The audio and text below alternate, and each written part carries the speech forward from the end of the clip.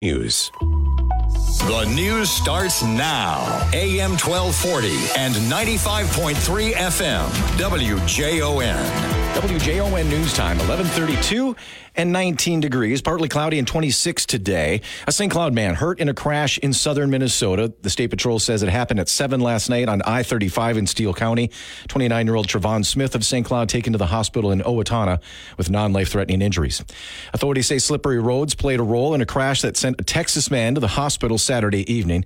That happened just before 5 p.m. on I-94 in Albertville. 41-year-old Abdi Iman of Cactus, Texas, taken to the Monticello Hospital with non-life-threatening injuries. Wholesale gas prices have gone up for the second straight week. Gas Buddy says the average gas prices in Minnesota rose just over 6 cents a gallon, now at $3.32 a gallon.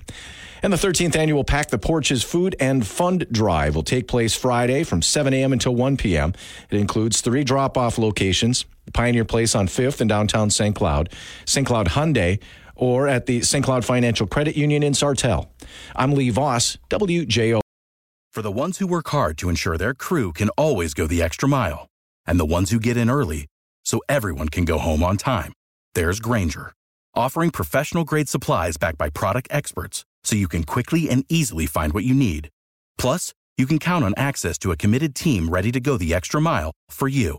Call, click Grainger.com, or just stop by. Grainger, for the ones who get it done.